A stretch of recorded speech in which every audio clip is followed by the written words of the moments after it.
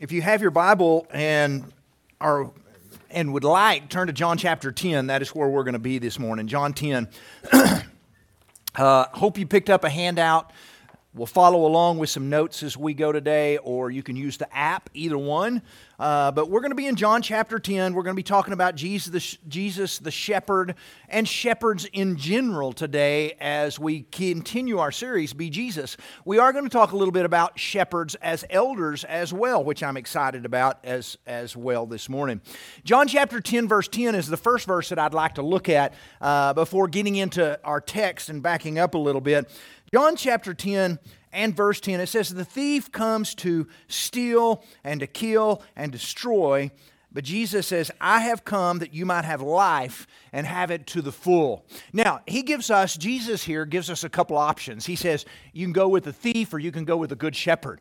I don't want to go with anybody whose job is to steal, kill, and destroy, and that's Satan's job. He wants nothing more to steal your relationships, to kill you physically, spiritually, emotionally, to destroy everything that you love, and that is his job on this earth. While at the same time, here's Jesus going, I have come that you can have life. The life, or the word life here in the Greek is the word zoe, meaning the best kind of life. Jesus says, I'm going to come and I'm going to bring you the very best. The best that I have to offer in the way of life I'm going to give you. Now, the thing that I like about Jesus is not just a shepherd. Jesus is the good shepherd. He is the one that by the time I was through working this lesson over several times, I couldn't help but think, I need this. He is exactly offering everything that I need. So jump with me back to verse 3, and let's look for a second at where we're going to go in talking about Jesus as our good shepherd. Notice in verse 3 what Jesus says as he's talking about the good shepherd. He says, the gatekeeper opens the gate for him. The sheep listen to his voice. He calls his own sheep by name, and he leads them out. Now there's several things about Jesus the shepherd here that we can pick up that he tells us that he does for us since he is the good shepherd. He leads his sheep and he knows his sheep. And one of the ones we didn't even talk about there is that he calls him by name. I love the fact that we have a shepherd that leads us, not a shepherd that pushes us, not a shepherd that stands behind with a bullwhip and whips us, not a shepherd that's got a cattle prod that gets us to move. He's a shepherd who leads. He's not a Gestapo shepherd. He's a shepherd who goes, let me show you how this is done.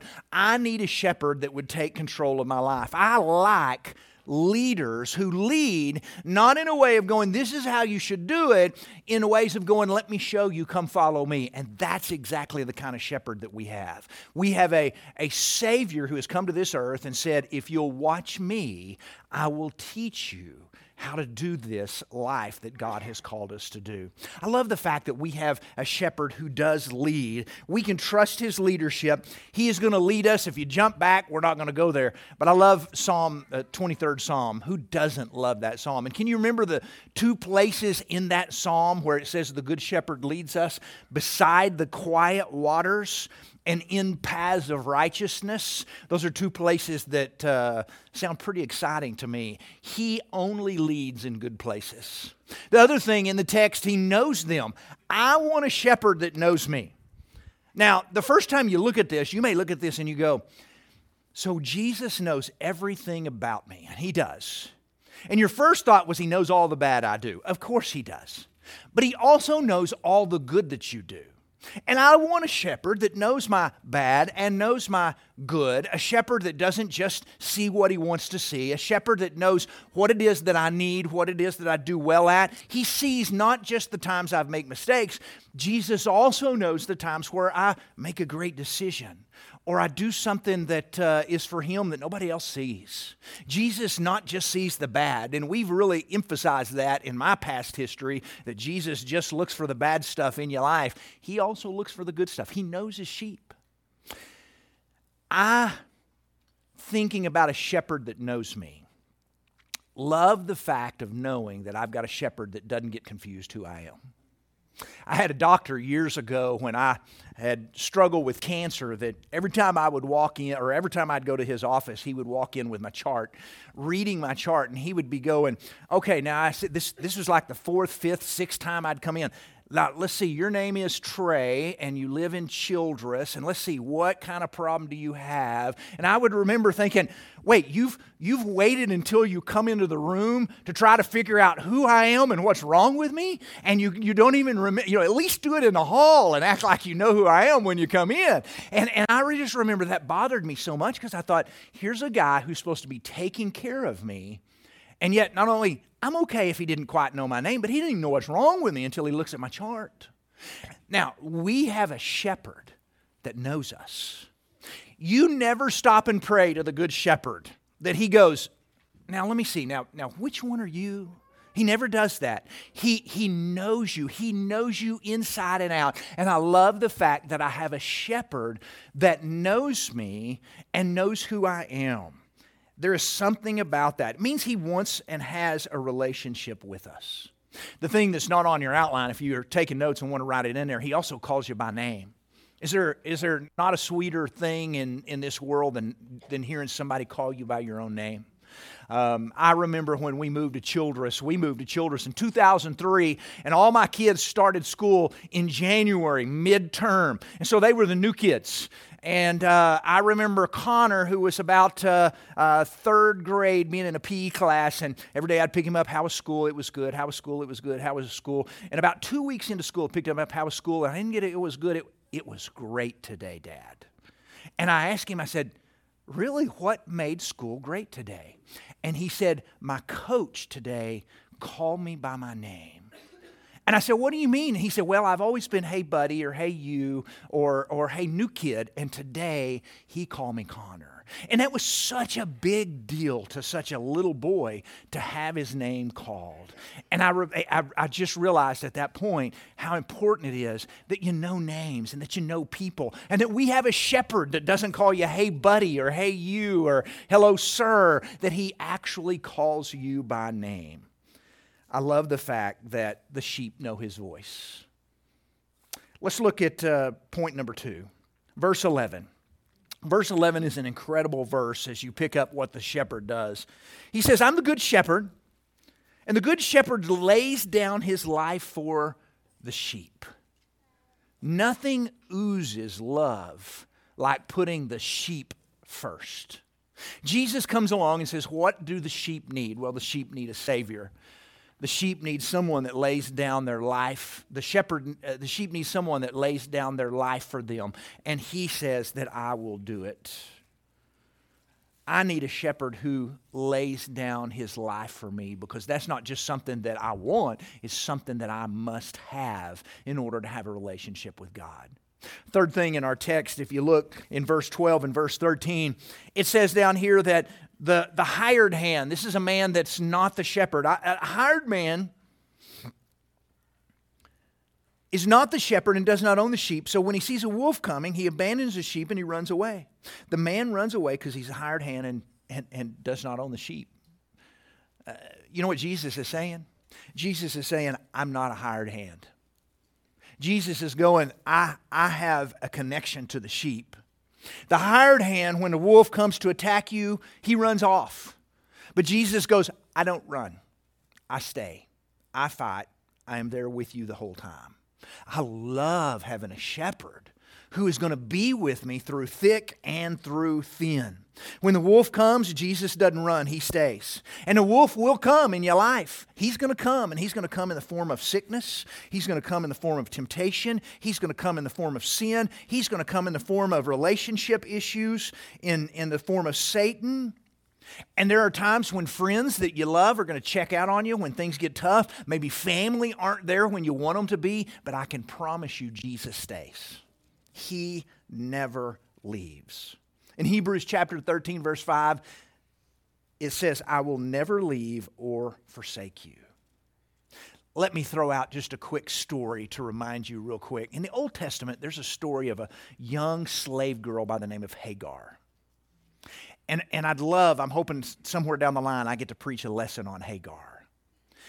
when we talk about Jesus staying and Jesus doing all these things for us, sometimes we feel like, well, I could see him being the God of Abraham and the God of Isaac and the God of David and the God of Moses. Those are all really important people, but I'm just kind of a nobody.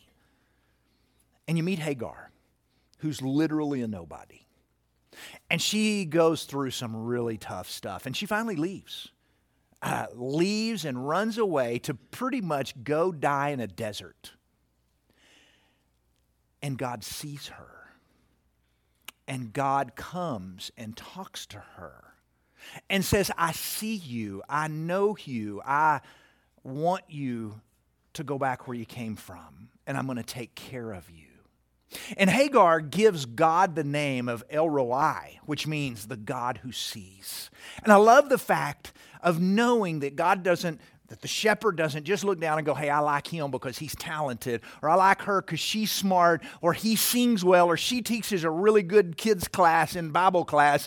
He looks down and he sees everybody. No matter who you are, no matter what you feel about yourself, the shepherd stays by your side, and I absolutely love that. So let's take for a moment, Don Click just a moment ago talked a little bit about shepherds that we're going to look to add to our group. Elders, another word for elder is a word shepherd, oftentimes used in the Bible. And we can learn a lot about this elder nomination and what an elder is supposed to look like, what a shepherd's supposed to look like, by looking at the same things that we just saw that Jesus do. And I'd like to take a moment this morning to talk about shepherds in our church. You're going to find attributes or characteristics of what shepherds are supposed to be on the nomination forms, whether you pick them up at a kiosk, whether you use a QR code, things that you go through and you look at and you go, do I know someone who fits these qualities? Now, I want to take just a second and look at some qualities of shepherds that are elders that are like Jesus. And the first one, if you notice, it fits the exact same point as point number one. Jesus, the Good Shepherd, leads and knows his sheep, and elders also lead and know their sheep. And it is good to know that elders are leaders, not, as we talked earlier, Gestapos, not people who stand behind and go, you get out there and get this done, but people who lead. I love this graphic, absolutely love this graphic, because I think this is one of the greatest ways to show you what an elder, a shepherd in our churches are supposed to look like. Notice the one up here, the elder or the leader is behind, above, and he's pointing, going, go this way, you do it like this, and I'm going to tell you how to do it. And it's neither good to do it that way or biblical to do it that way. And then you look at the other graphic when we're talking leaders and elders, and even how Jesus does it. And we find him not up here lording over everybody else, but here he is at the front of the line, and that stage drops off right there. Here he is at the front of the line, and he is going, come on, let's go. I'm going to show you how to do it. That's what an elder, that's what a shepherd in a church is supposed to do. I will tell you, I've only been here for about a month, but I've been very impressed with the shepherds that lead this congregation. I've been impressed for a lot of reasons. I've seen them in meetings. They attend everything. They're in Bible classes. They make hospital visits. They check on sick people all the time. They report to others, can you pray about such and such? They check on people who are struggling. I love how they lead sheep. And I want you to take serious the thought of adding new people to that. Do they fit these attributes? I love watching shepherds lead. One of the things I loved about my shepherds in Childress was if you just step back and watch a little bit, we'd have an all-church potluck, and the last people there vacuuming and cleaning and working and putting up tables and chairs would be your leaders and your shepherds. They'd be the first there to help greet people, whatever it was. You look around and you'll see those people leading. And I want to throw this out there because this is a really important point.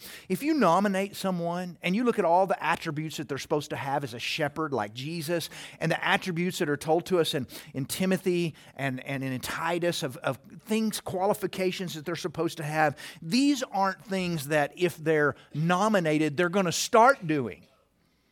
These are all things they should already be doing right now. And so look for those people who are doing these things. Now, can I remind you that as sheep, we know their voice, we listen to them, they have our best interest. The second thing, when it comes to shepherds, elders that are like Jesus, not only do they lead and know their sheep, but they put the needs of the sheep first. I can promise you that the elders think oftentimes, what does this congregation need? What does the church here need? What is best for the church? They want to see the church fed spiritually. They want to see and look for threats or anything that might hurt the church because they want to put the church's needs first. The church at Ephesus, when Paul was getting ready to leave in Acts chapter 20, said this to the elders there, and I love these verses in verses 28 and verse 29. He said to the elders of that church, "Keep watch over yourselves, all the flock of the Holy Spirit has made you overseers. Be shepherds of the church of God, which he bought with his own blood, that I know after I leave, savage wolves will come in among you and not spare the flock." That's what shepherds do. Third thing that they do is they stay close. Just like Jesus stays close, they stay close. They know their sheep. They're going to be there when things are hard, when things are bad. When the wolves come, they will stay. I'm thankful this past week I had a shepherd that one of our elders that stopped by my office during the day and just sat down with me for a few minutes, checked in, and then asked before we left, "Could I pray with you?" And I said, I would absolutely love that. There's nothing like knowing that you're being prayed for. And I have no doubt if that's something that you ever need, that is something that the elders would do for you. They will come, they will find, and they will pray for you. They meet on Sundays after the later service in the parlor to pray with folks who are needing prayers. We need shepherds that will continue to do these things. Can I encourage you with this little point that I'd like to make right here, that your shepherds, whoever they are, your elders, it's a tough thing to be a shepherd, an elder, a leader in the church. I would like to encourage you to get to know them, know who they are. I would like to encourage you to pray for them by name. That's one of the best things you can do for your leadership and for the church, to listen to them. When they have thoughts, when they have opinions, when they have concerns, when they make announcements, when they lead shepherd's prayer, hear what they say because they're concerned. Support them. Let them know. Send them a message. Call them every now and then and go, "Hey, I appreciate it." Encourage them. Praise them. The Bible says that, hey, the work of a shepherd or an elder is worth double honor. It's praiseworthy. Somebody who does a good job, let them know you are doing a great job. It's a hard job. And it's important that they hear that they are doing a good job. So let's wind all this back up for just a second. So we've talked about Jesus, the good shepherd, and we've talked about Jesus, shepherds as in elders for a second. But can we go back to Jesus for just a moment and look with me in verse 28, because this is absolutely, as we look in verse 28 and verse 27 for a second, I want you to note a couple of things real quick. Maybe my favorite verse in chapter 10, which is just loaded with good stuff. Here's Jesus who says in verse 28, notice what he's going to do for his sheep. "I give them eternal life." What makes Jesus so good? He can do something that nobody else can do. There is nobody that can give you this other than Jesus. And you have got to have him as your shepherd. He has got to be your shepherd, and you have to be his sheep in order to get this eternal life. Now, all of this sounds so good. And I can sit back and go, I need shepherds in this church that lead me. I need a good shepherd that gives me eternal life. But did you know Jesus says in verse 27, there's two requirements that I'm going to expect of my sheep? Note verse 27 for a second.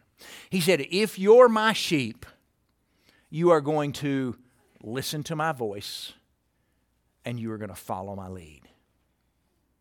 It means that you have some responsibility as a sheep. You got to listen to his voice. I can't figure out how you can know the voice of Jesus if you're not spending any time in this book right here. If this never opens, this is where you're going to hear Jesus' voice. I watched a YouTube video several years ago. I couldn't find it, or I'd showed it to you. It was a couple of shepherds, and they were walking into town, and one had a group of sheep behind him, the other had a group of sheep behind him, and they met in the middle and visited for just about 2 or 3 minutes and just had a little talk. And then they went on, and one went this way, one went this way. But as they had walked out, I noticed all their sheep got mixed together. And I thought, oh my goodness, they're going to spend an hour trying to sort out which one's mine and which one's yours. But the interesting thing was as they separated and got about 10 feet from one another, they just kind of turned around and hollered back and said, let's go. And his sheep knew exactly his voice and took off.